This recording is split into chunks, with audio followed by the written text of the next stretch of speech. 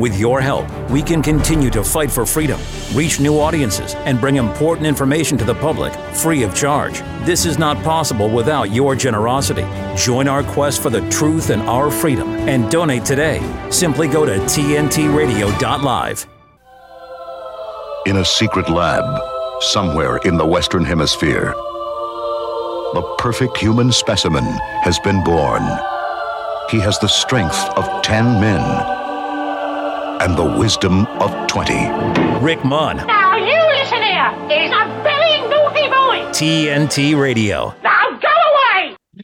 Oh, please don't go away. Please stay here at least for another 55 minutes because we've still plenty to get through here this morning on this shift. We had open line and now this is locked and loaded. I am Rick Munn and I am going to be joined very shortly by the wonderful Gemma Cooper and also for the first time by a solicitor in England, Miss Lois Bayliss, who is going through the ringer at the minute in terms of legal action that's being taken against her for her stand against what was happening during the COVID lockdown years, sending letters out about masking to schools, warning them that this may be illegal and also jabbing, etc.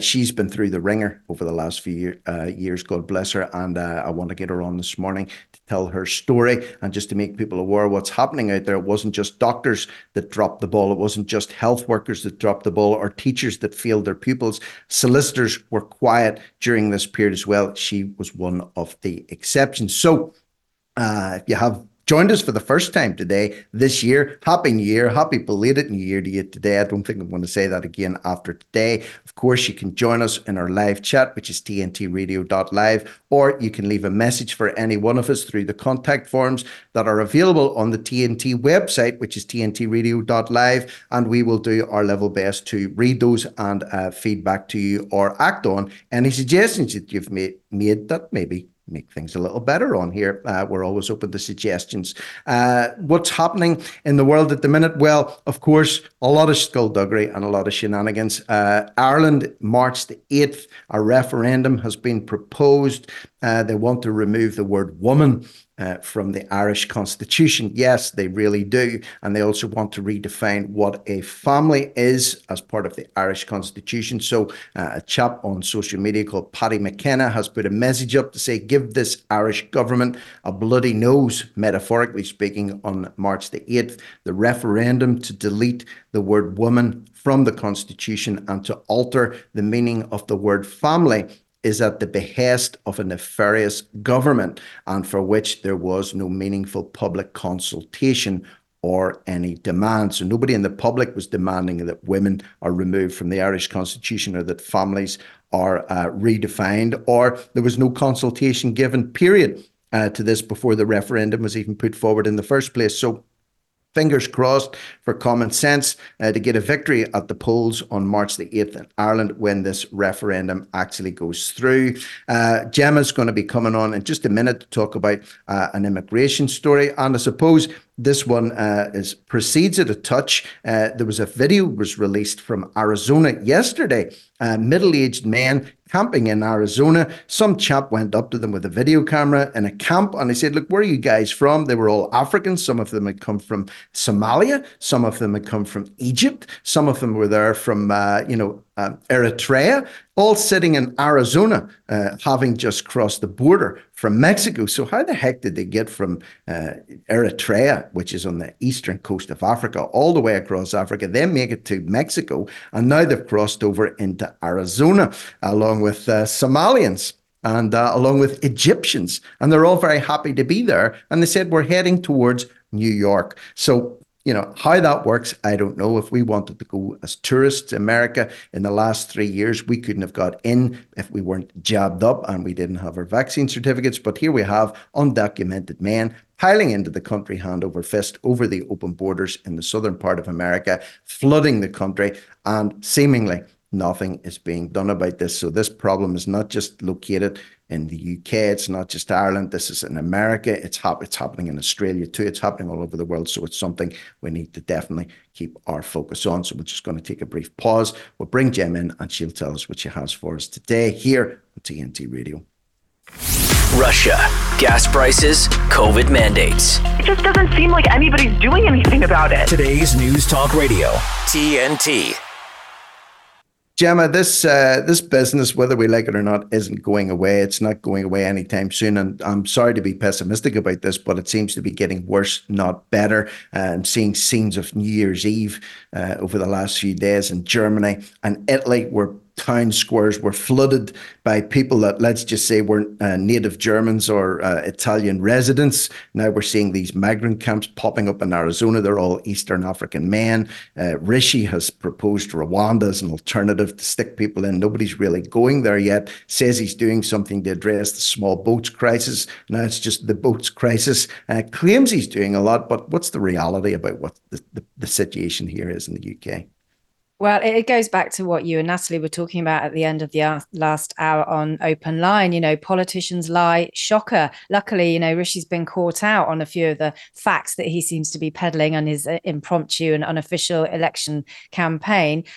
He said last night, didn't he, in the UK, that he's basically done more to process asylum claims and get people through. But what the end result of that, figures released today, breaking in the UK, the processing of the claims show that a record 51,000 asylum seekers were granted the right to stay in the UK. So it's not that they're processing the claims and they're saying, look, you know, this isn't legit. It's not genuine asylum. It's economic migration. We don't need that. Thank you very much. No, it's granting 51,000 people the right to stay, which is 50% more than the previous record high. Now, he's claiming this as some kind of victory. I don't really see how he can do this. I mean, we talk about him being called out and fact checked and warned effectively by Twitter, X, all of that. The previous high of asylum seekers granted the right to stay was 33,000 in 2022. So it's quite a significant jump. Then it's gone up to 51,000 in just 12 months. Now he's saying we had this huge backlog of 92,000 claims, or nearly 100,000 claims. And he wants to clear that, and he has cleared that. He's cleared it by 112,000, he's saying. But of that 112,000, it was 77,000 final decisions, and 67% of those were granted asylum. Well, you were just going back to that story. You were discussing about the Albanian crime boss who became a UK citizen by virtue of marriage, and he was allowed to appeal on that very decision. Once you get asylum or you get citizenship, it's quite hard to kind of in the courts overturn that, because once the UK grants you something like UK citizenship, even if it's just through marriage, or they grant you asylum, to then get that reversed is a huge and expensive and drawn out legal process, because you're basically going up against the law which granted you that legal precedent. You see where I'm going with this? Once the law says yes, it's very difficult for the law to then turn around and say no. Interestingly, Robert Jenrick, who resigned last month over immigration policy, he said, look, whatever Rishi's saying, this is managing the problem, not solving it. You might be clearing a backlog, but if you're granting 51,000 people the right to stay, it's not solving the immigration problem at all. And as we've talked about too many times actually on Open Line, it's the problems it causes local communities and the infrastructure, and where it diverts taxpayers' money too. So I'm hopeful that lots of people will call out Rishi on this. They're obviously already calling him out on the claims he's making about tax and all sorts of things, and the fact he's dropped the word small boats from stop the boats. People aren't stupid, but it's interesting, you know, Natalie made a really good point just a few minutes ago on Open Line. You know, why nothing gets done about it? It's just like, almost like we just accept it, that they will lie, even in the run-up to a general election now. And it reminds me, and again, we like to talk about film and TV and books wherever we can on this show. We're almost the same age. Do you remember that classic BBC TV series, Yes Minister and Yes Prime Minister? And they went behind closed doors and they kind of showed you the machinations on how policy is decided and how they manipulate the media. And that was made in the 1970s and 80s? Nothing has changed, except that was a comedy program, and now it's tragic. Yeah, that's the uncanny thing about that. People were watching that in their sitting rooms, you know, back in the 70s and 80s and having a laugh, thinking it couldn't really be like that. But in fact, what they were doing was that it was tragically comic, because that's actually what did happen back then. And it's what's still happening right now. This business as well, Natalie and I covered a story about an Albanian money launderer who came to Britain with suitcases full of cash, was convicted, 42 years of age, brought his family over. Now, he argued against this human rights would have been breached under Article 8 of the European European Charter of Human Rights that he can't just be booted out of the country, and he's been allowed to stay in the UK. And one of the points that we made, Gemma, was at the tail end of the last hour was these rights that are being applied to Albanian money launderers in the UK were not applied to people like you and us when it came to our freedom of movement, our freedom of the right to earn a living, freedom to visit our families, freedom of freedom of speech. Those were all run over roughshod during the scandemic years between 2020 and roughly 2022. But then they all of a sudden seem to apply to Albanian criminals. Rishi Sunak as well. I think it was yesterday, he's been putting out a lot of information over the last few days. He said one of the ways that he'll clamp down on people coming into the country is that he'll stop families of students coming over. So, for example, if you were a student studying, you could have brought your family over to the UK. He said that's going to stop now, but there's a caveat in there to say it doesn't apply to postgraduate students or students that are part of a government-sponsored program. So even though he claims to be taking action stop these things happening, there's always that little loophole, there's always that little caveat there that will allow these things to continue unabated, which is part of the problem here. They need to take decisive action rather than just pussyfooting around with this particular topic. Exactly. And as we know with politics, it's never what it looks like. By the time it's neatly packaged and sold to the public, God knows what's gone on behind closed doors. So let's just take that story about how it doesn't apply to postgrads anymore. So how do you know that he hasn't got a billionaire friend in some country somewhere who he went to school with, whose daughter is on a postgrad and wants to bring her husband? And so he's had a quick word in Rishi's ear. Oh, Rishi, can you just sort it out for Jenny to come over with Richard? Do you know what I mean? That's how policy's decided. And that's exactly what that program, I would urge anyone who's not familiar with Yes Minister and Yes Prime Minister to go and watch it. It does get rescreened on BBC channels sometimes. I'm sure you can find it on YouTube, but that it was showing behind the scenes. That is literally sometimes who you went to school with, who you first were in business with. Those are the people who can literally phone you up and change government policy. It's not just the corporations and the lobbyists. It can literally be the old boys network that can say, oh, my daughter's on a postgrad, let her in, let her bring her husband, let her bring her kids. Oh, okay. That is literally can be how it is done. There's another part of this article, Gemma, that you supplied the information from. One of the things that he was quoted as saying is that is why we have taken action to stop the boats. And then he also says to return hotels to their local communities and deter those wanting to come here illegally from doing so. So if you flip that around, effectively what he's admitting is we are encouraging people at the minute to come here illegally because he now wants to deter them from coming illegally. So that must mean he's encouraging them at the minute. And if he's saying that he wants to return hotels to their local communities, then that means they have been taken from their local communities. And of course, a lot of staff have lost their jobs. A lot of unsettlement and unrest is happening. You look at those protests that you were attending in Llanelli, local communities coming together to say, we don't want this in our community. We want our old community back again. We want our old infrastructure back again. It's not racist. It's just the fact that it's highly disruptive for us. And this is happening all across the UK. So in a strange kind of a way, if you read what he said, it's almost an admission of guilt that he has been guilty of taking hotels from local communities, and he has been guilty of encouraging illegal immigration by saying, hey, rock on up, we'll stick you in a hotel, we'll put you in some B&B accommodation, we'll give you the right to stay here, and hell, you may even bring your family along as well. It's a very roundabout way of saying, I'm guilty of this.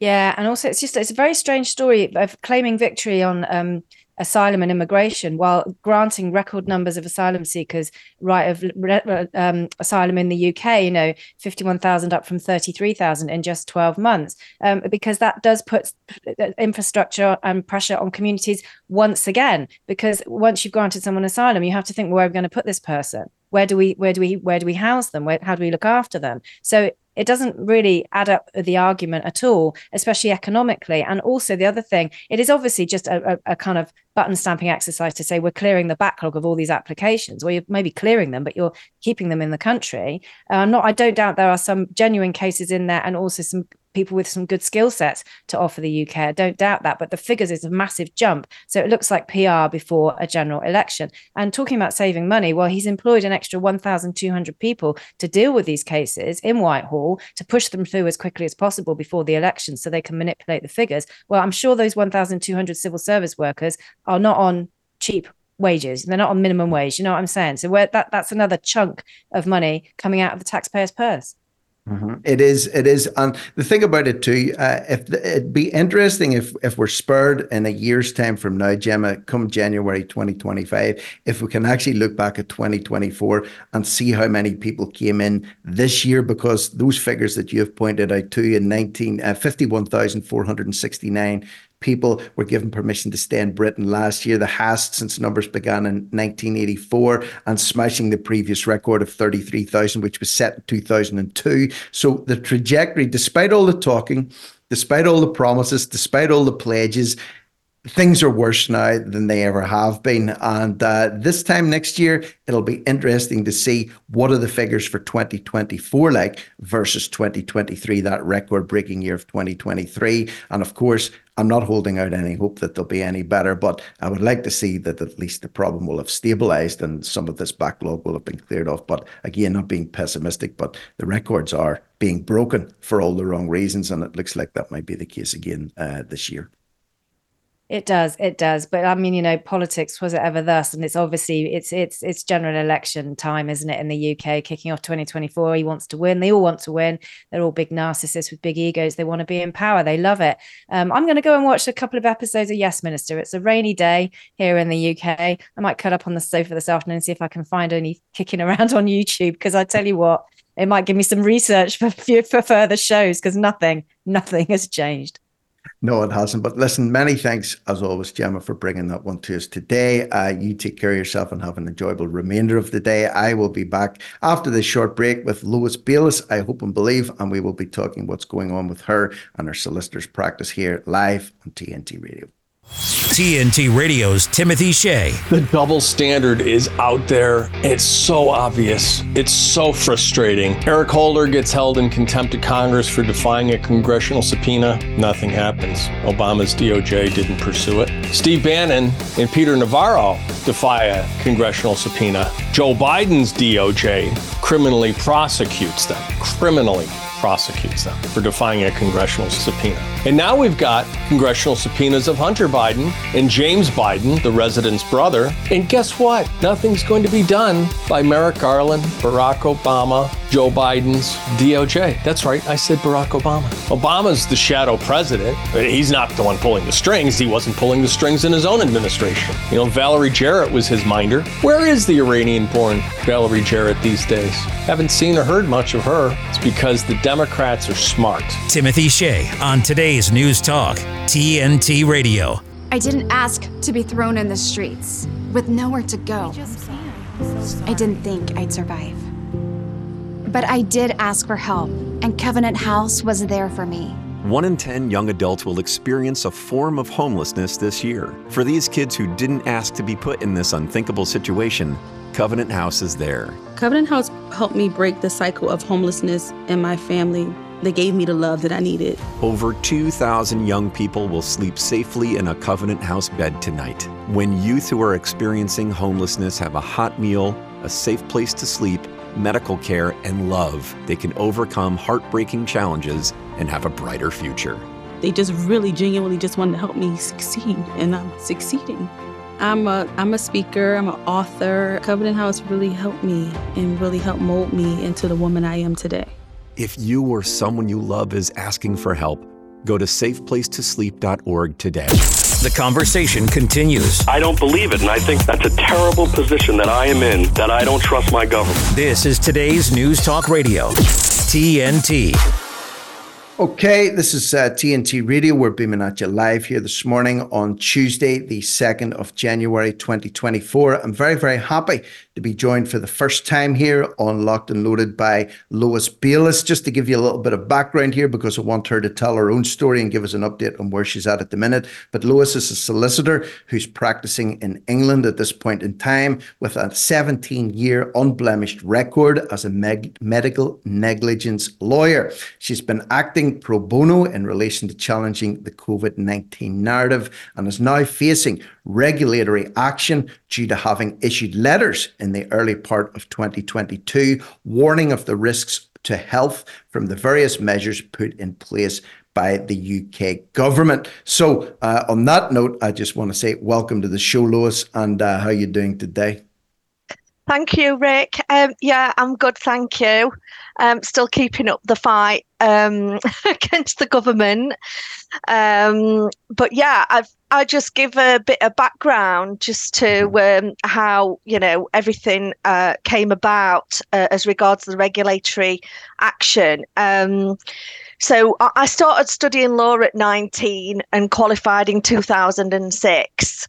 And I opened my own practice in November 2011.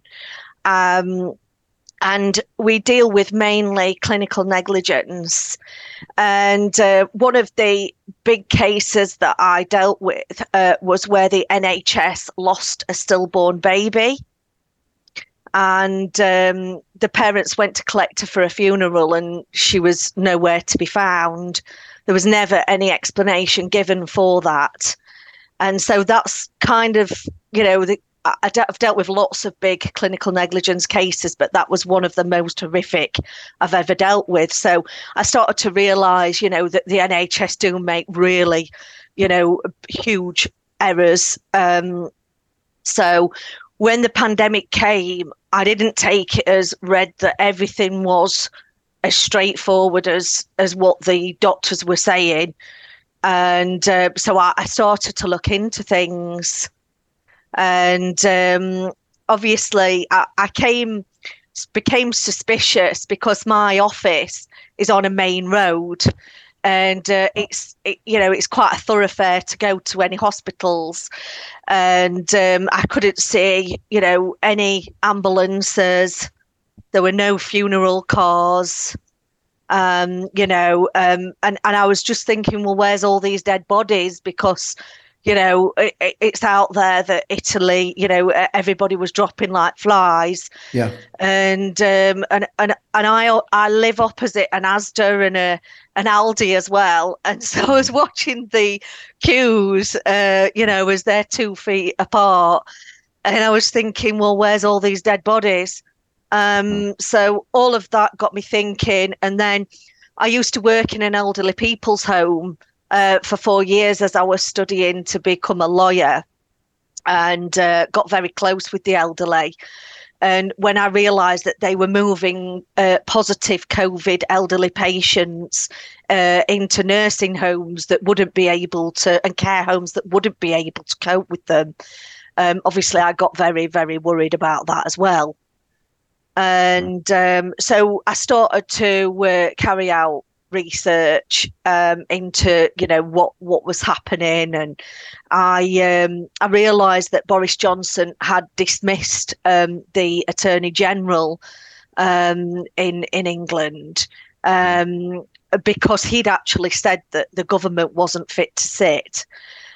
So he was dismissed, I believe it was the 18th of February 2020, right at the height of all this, which I just found really strange to dismiss him at that point. And then I realised that the pandemic preparedness team had been dismantled 6 months before the pandemic, and that they didn't follow the pandemic preparedness plan, which they had in place in 2011. And in particular, what they didn't follow was they weren't to use coercion to the general public, and not to treat us like children, in effect, which is what they did, and not to treat healthy people the same as infected people. And those were two of the things that they did do, which started to obviously make me, wonder. And then they did it in America as well, very similar kind of approach. And then the Imperial College, they drafted a report giving advice on the pandemic. And they basically said that to actually have a lockdown, you can only have a lockdown until there's a cure. So technically they would have had to lock down right up until the vaccines came in. But obviously they didn't do that. They just locked down for a few months, which it literally just has the effect of shunting the deaths to when everybody comes back out if there isn't a cure. I mean, we all knew that ivermectin and HCQ these things were effective alternative treatments that were being suppressed. So that was another concern of mine as well. Lois, if we can just pause there, what I want to do is I want to go back a little bit. We've got to take a little news break now, just for 30 seconds. But what I want to do is go back to that point where you were starting to get, let's just say, a little bit suspicious, or you were starting to scratch your head, thinking, well, where are all these dead bodies? And with your background and especially practicing medical negligence, you were prompted to take actions to warn people effectively, to warn schools or to warn practices. Listen, what you may be doing here could be negligent. It could be against the law. You could be setting yourself up for legal action down the line, which has led to you being in the position that you're in at the minute. But I want to take a brief pause just if we can for the news, and then I want to backtrack a touch and just expand on some of the things that you've said there, if we can do that. So please, listeners, stay tuned. We'll be back in literally 30 seconds here after this news break on TNT Radio. Hey, what are you guys doing? We're breaking news. Oh, okay, carry on. TNT Radio News. Matt Boyland here with a look at your TNT headlines.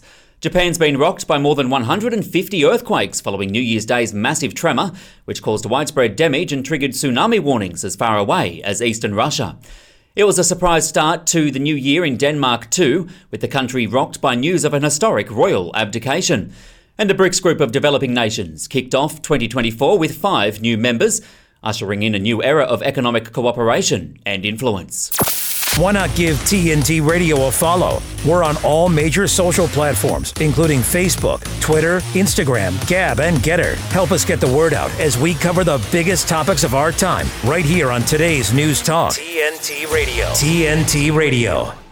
Okay, so I'm in conversation right now with Lois Bayliss, who is a solicitor, medical negligence lawyer. She's also director of law firm Broad Yorkshire Law. Lois, you were telling us a little bit about the penny was dropping with you in the early part of 2020, which is coming up on 3 years now since this madness was first unleashed upon the world. The penny started to drop with you when you started to see queues of people, no dead bodies, and there were no flashing lights, and the undertakers weren't going banzai like they were allegedly doing in Italy, which was the test case that we were all shown on the TV to terrify us. You started then to take action whenever measures were introduced by the government, the school lockdowns, for example, kicking kids out of full-time education, closing churches down, stopping people's right to move, stopping people from working in a job, for example, if they weren't getting injected whenever they decided to roll out the injections. You started to become proactive, actually writing out to groups. Who did you target to write out to, and what was your motivation for doing that? Yeah, so first of all, we started looking at the mandates for the vaccines, and in particular the care workers that work in the elderly people's homes. So we started looking at attacking that, and we had a group set up where we were actively trying to push that. And then by the time we were actually ready to try to push that forward, they dropped the mandates for the NHS. And so we moved our focus towards the MHRA, the regulator, and then we started to bring a case against them and get that prepared. And we had a team of pharmaceutical experts, lawyers and scientists, all within this team, all working together. Then we went to the police. On the 20th of December 21, the Metropolitan Police, myself and 3 others, and reported the government for misconduct in public office. And we were given the names of 4 detectives, 4 officers that were dealing with the case, and we were given a document upload facility in order that we could file as much evidence as we wanted, and we assumed that they would be investigating this. And later we were told that they were never investigating.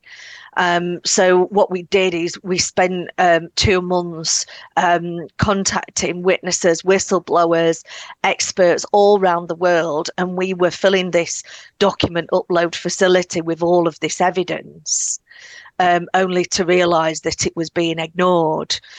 The penny dropped with me that they were ignoring the evidence round about the beginning of February, that nothing, seemed to be getting done.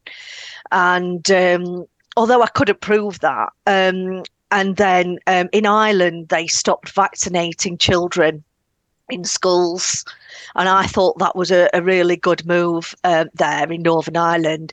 So I spoke with the solicitor involved in a case that he brought in Northern Ireland to stop the vaccinating within schools, and then I issued letters to schools, GPs, and vaccination centres, and they were basically legal notices, giving them information, and I've got to be careful here that I get the content right, because I'm going to court in February. So, but I did say that they, should cancel the vaccination program within their clinic or school.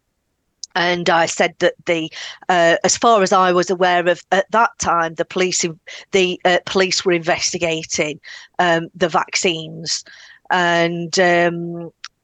and then I explained that obviously guidance wasn't law. I mean, Matt Hancock told everybody that anyway, and that informed consent wasn't possible, and that battery could be argued, And then I went on to discuss the active ingredients in the vials varied.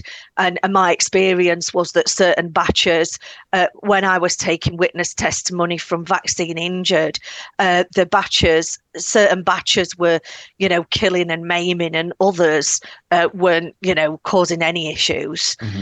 So I could see that, there must have been some issue there with batch numbers, and there didn't seem to be employed any good medical practice, otherwise they wouldn't have been those variabilities, the extent of that.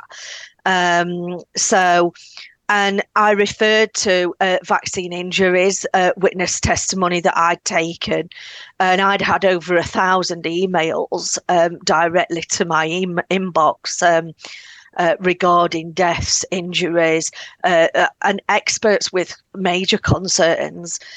So the the non-police investigation, should I say, that kicked off quite a lot of response, which was really good because it allowed us to get the evidence together. So we have a plethora of evidence, which has now been filed with the Solicitors Regulation Authority and also the Solicitors Disciplinary Tribunal. We're still waiting for the solicitors for the SRA to upload everything with the Solicitors Disciplinary Tribunal, but that's another story. What I was obviously concerned about was that, teachers and GPs and doctors, they weren't getting told the truth. And so, there is case law, a Supreme Court judgment, and by the wonderful Lord Sumption, and he basically said that there was, in some instances, between a pupil and a head teacher, there was a non-delegable duty of care to protect that child against the risk of harm. And a Supreme Court judgment trumps government guidance. So my concern was that teachers were being hoodwinked into, letting these things occur on their premises where they have got potentially an arguable non-delegable duty towards the children if they become harmed. And I was concerned for the children mainly, but also concerned that these, teachers and doctors and vaccination centres, everybody involved were opening themselves up, for potential, liability in some way. And because the vaccination companies obviously weren't accepting any liability at all, you know, the lawyers would then look for other avenues, and the school would be one of those avenues they would look to. Yeah. Yeah. Well, tell me this. Two words there that you said that seemed to be lacking completely whenever these jabs were rolled out: informed consent. Okay, so we saw these vaccination centres popping up everywhere. I remember the town I lived in, all the empty parking lots. They put tents in them. They put ring fences around them. They were encouraging people to go down and get tested, get injected in them. Schools were used. Churches were used. Community centres were used. Everywhere was being used as jab centres, so they couldn't get people in quick enough to get these jabs in their arms. Now, with any medical procedure, from my own experience, if you go and get anything done, there's a duty occur there for the nurse or for the doctor to say, okay, listen, we're going to perform a procedure on you. It's necessary for this reason, A, B, C, D. However, Rick, there could be complications. There could be side effects as a result of the treatment that we're giving you. There could even be permanent harm to you.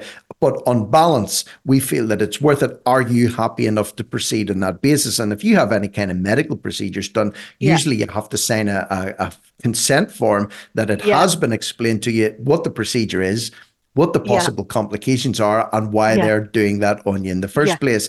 Am I right in saying that by and large, these informed consent discussions didn't happen because of the volume of people that were being pushed through these clinics, and doctors couldn't get people in quick enough to jab them? They didn't want to get them in. They told them not to come to the surgery because they could infect people with COVID, but if they wanted to come and get injected, they were more than welcome to drop in at any time. Was it a case of, get them in, stack them high and sell them cheap, get them in as quick as you can, get them out as quick as you can, and informed consent by and large went out the window?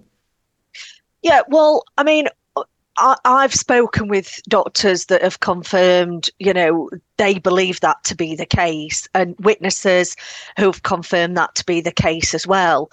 The main thing for me was I felt that the way that the vaccines were being sold by the vaccine companies was, they were making out as though it was approved, but it was actually only given conditional marketing approval. So when they talk about approval, it was conditional marketing approval. It was a commercial approval.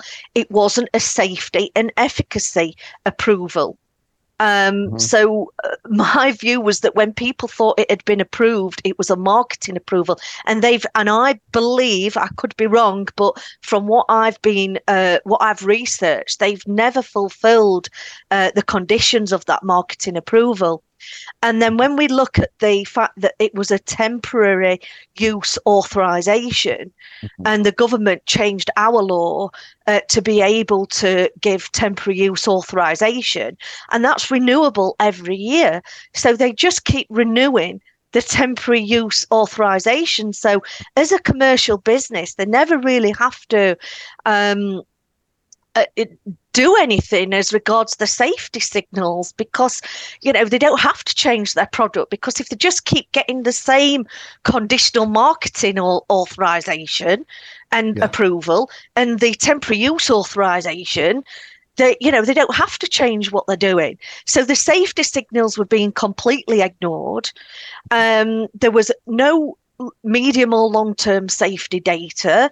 So you couldn't get informed consent on that. They were ignoring all of the safety signals. I mean, they've now brought out a leaflet that says you can get, myocarditis and pericarditis. And that's, not long since been put in there from my knowledge. And what the teachers were telling me, and I've got witness testimony, they'll be giving evidence at the disciplinary tribunal. They were telling me that the information was just not there for the kids. So they were saying that kids could be vaccinated regardless of parental consent. I mean, this is madness. And that was happening. That wasn't an isolated incident. People. It's very easy to forget what has happened over the last few years, but this was happening right across the UK, and it was certainly happening right across Ireland as well. We've got to pause just for a few minutes, Lois. Take a quick break, and when we come back, I want to look at what the reaction was to you actually writing those letters out? What the kickback was, was it a shock to you that you got the response that you did? And was it a shock to you that so few people in your profession, in the law profession, actually made a stand and actually called this out for what it was? So I want to touch on that when we come back after the break. That'll lead us up to the top of the hour. So please, listeners, stay tuned for more. Plenty more to come here before the end of the hour on TNT Radio. We will be right back. It's been said that when someone you love has Parkinson's, you have Parkinson's. The truth is, Parkinson's disease doesn't just affect the diagnosed. It affects everyone who supports and helps care for them.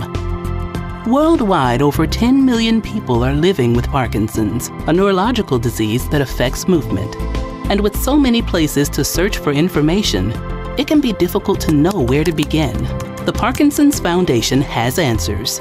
Answers for everyone in the fight. We can help you understand the disease, help you find expert care, give you tips for living a better life, share the latest research, help you find local support, and there's a free helpline you can call.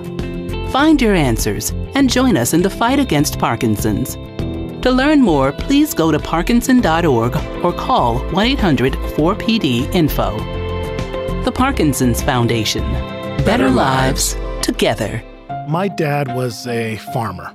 The guy was bigger than life. He wasn't someone that liked to show his emotion or liked to show when he was struggling, but we all struggle.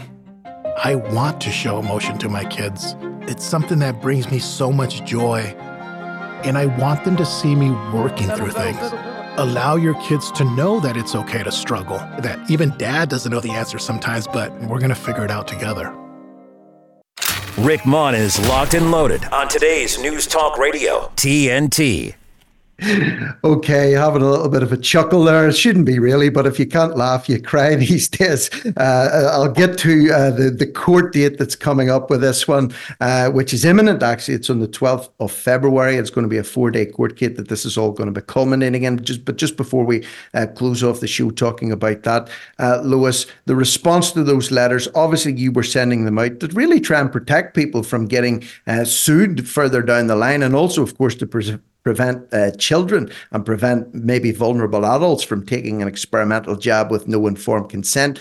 What was the initial response to that swathe of letters that you actually sent out? Yeah, the main response from the schools when we received a response was the vaccination programme is nothing to do with us. It is, the immunisation service is absolutely nothing to do with us. And the evidence that I've taken from the teachers suggests one of them has confirmed in a statement of truth that he will be giving evidence at the court hearing. And he said that the legal teams had said to him that he would be liable if he got involved and interfered in the programme, but not liable if he kept his mouth shut.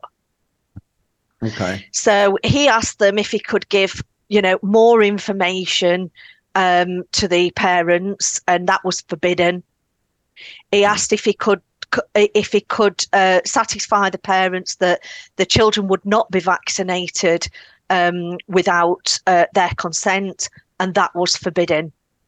And he also asked for more time for, precautionary measures to be, adhered to before the vaccines came in. Let's take more time. And that was forbidden as well. Mm-hmm. Yeah. So basically, there was I suppose with a lot of people, you mentioned care home workers. I can remember it was November of 2021, I think there was about 60,000 care home workers in the UK lost their jobs because they refused to take these jabs. That was done under coercion and fear. So they were basically threatened. If you don't do what we ask you to do, you're going to lose your job. It's as simple as that. So they weren't really given any choice, or at least the choice that they were given was very much tainted by fear and financial pressure. If you don't do this, you could lose your job. And if you lose your job, you could lose your livelihood. You could lose your house. You could be booted out of any rented accommodation, and you could have a big blot on your employment record. Was the same thing effectively not being employed then from a legal perspective too? If you keep quiet, you'll be okay. If you speak out against this, even if it's to warn people of potential dangers, then you could find your head on the chopping block. Was that fear and coercion applied en masse as well then to the vast majority of, these centres? Because I'm sure a lot of people did know that what they were doing was wrong, but they were, for fear of losing their job or, putting themselves first, they were like, well, I'm just going to keep my mouth shut because I don't want to lose my job. I don't want to get booted out of my house. I'm going to keep quiet. The government have said it's okay, and I've been told to keep my mouth shut, so I'm just going to sit there and keep stum. Yeah. Well, any lawyer that I know that has put their head above the parapet, I believe that they have been investigated. So, I mean, the pressure that they were applying to the care workers applies across the board. The doctors, the lawyers.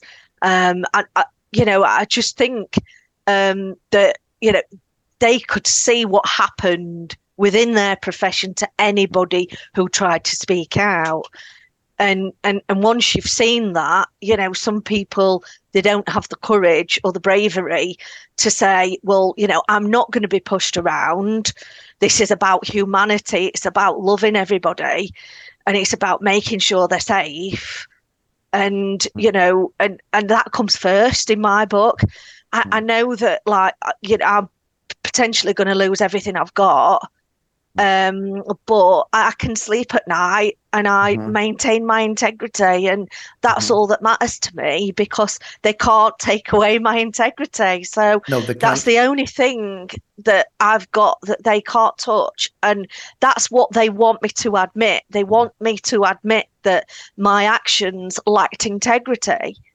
I mean, on the contrary, they were full of integrity, but you mentioned as well, and it's something that I wanted to, get your views on this too. There were so few doctors that came out and spoke out against what was happening. So few researchers came out. So few teachers came out on behalf of the pupils in their schools and actually, as you said, put their head above the parapet. And as you've also alluded to, that any lawyers that did put their head above the parapet have been investigated, and they've tried to demonize and they've tried to take away the one thing that they do have, which is a little bit of integrity.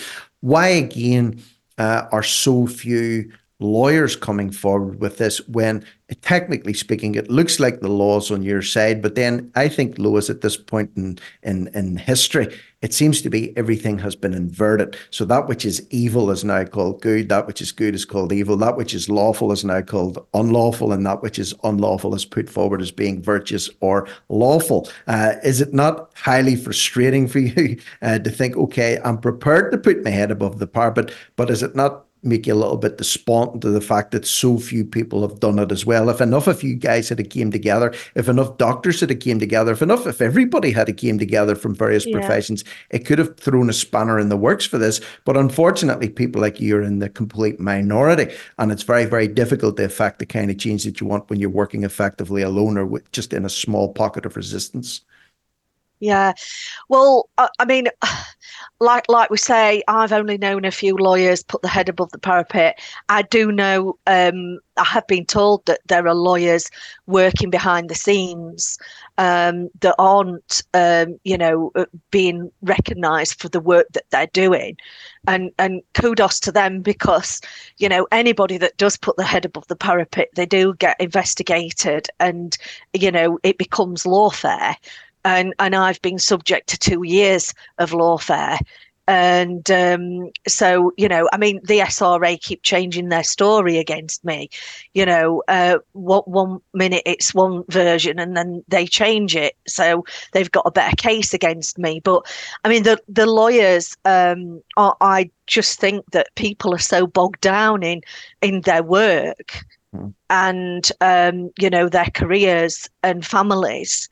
And that's what was intended, so that when the time came about, people wouldn't have the time to do the research, and they wouldn't, there's a lot of apathy as well in people, people just lack passion anymore. And I don't think that it's all the legal services fault all across the board. I've got mates of mine who are, they'll listen to me and they're like, Lois, like, what's going on? But then they go away and they go back to their life once they've had a chat with me, and they forget about it. I think that, there is a lot of innocence out there. I don't think it's all, every lawyer's to blame or every doctor's to blame. No. I think this is an awakening process. And I think that until you wake up, it's like giving birth to a baby. Until that baby's ready to be born, they're not going to see it. Mm-hmm. And we have to have some humility, and we have to be patient with people as well. Although it is really frustrating, I'm sure. And for those that know what's going on, then I'm sure they will be judged at some point. Well, tell me this. We're coming up to the end. We've only got 5 minutes left. We've already touched just after we came back from the last break that your day in court, or your 4 days in court, will actually happen on the 12th of February. Of this next month, basically. So you've only got a month to go. So from the 12th, 13th, 14th, 15th up to the 16th of February, you're going to be in court over this. I know you've suffered a lot, or you've had a lot of financial stress as a result of this. Obviously, you've got fees that are piling up.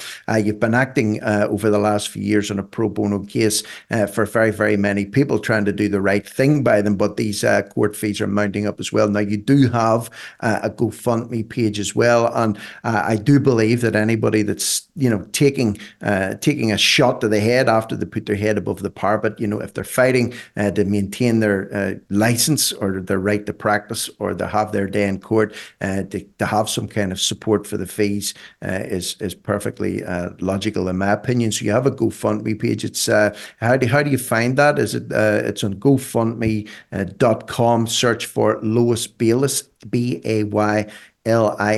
Should that be sufficient for people to get through there? Yeah, if we put the link at the bottom of, does this go out on the internet?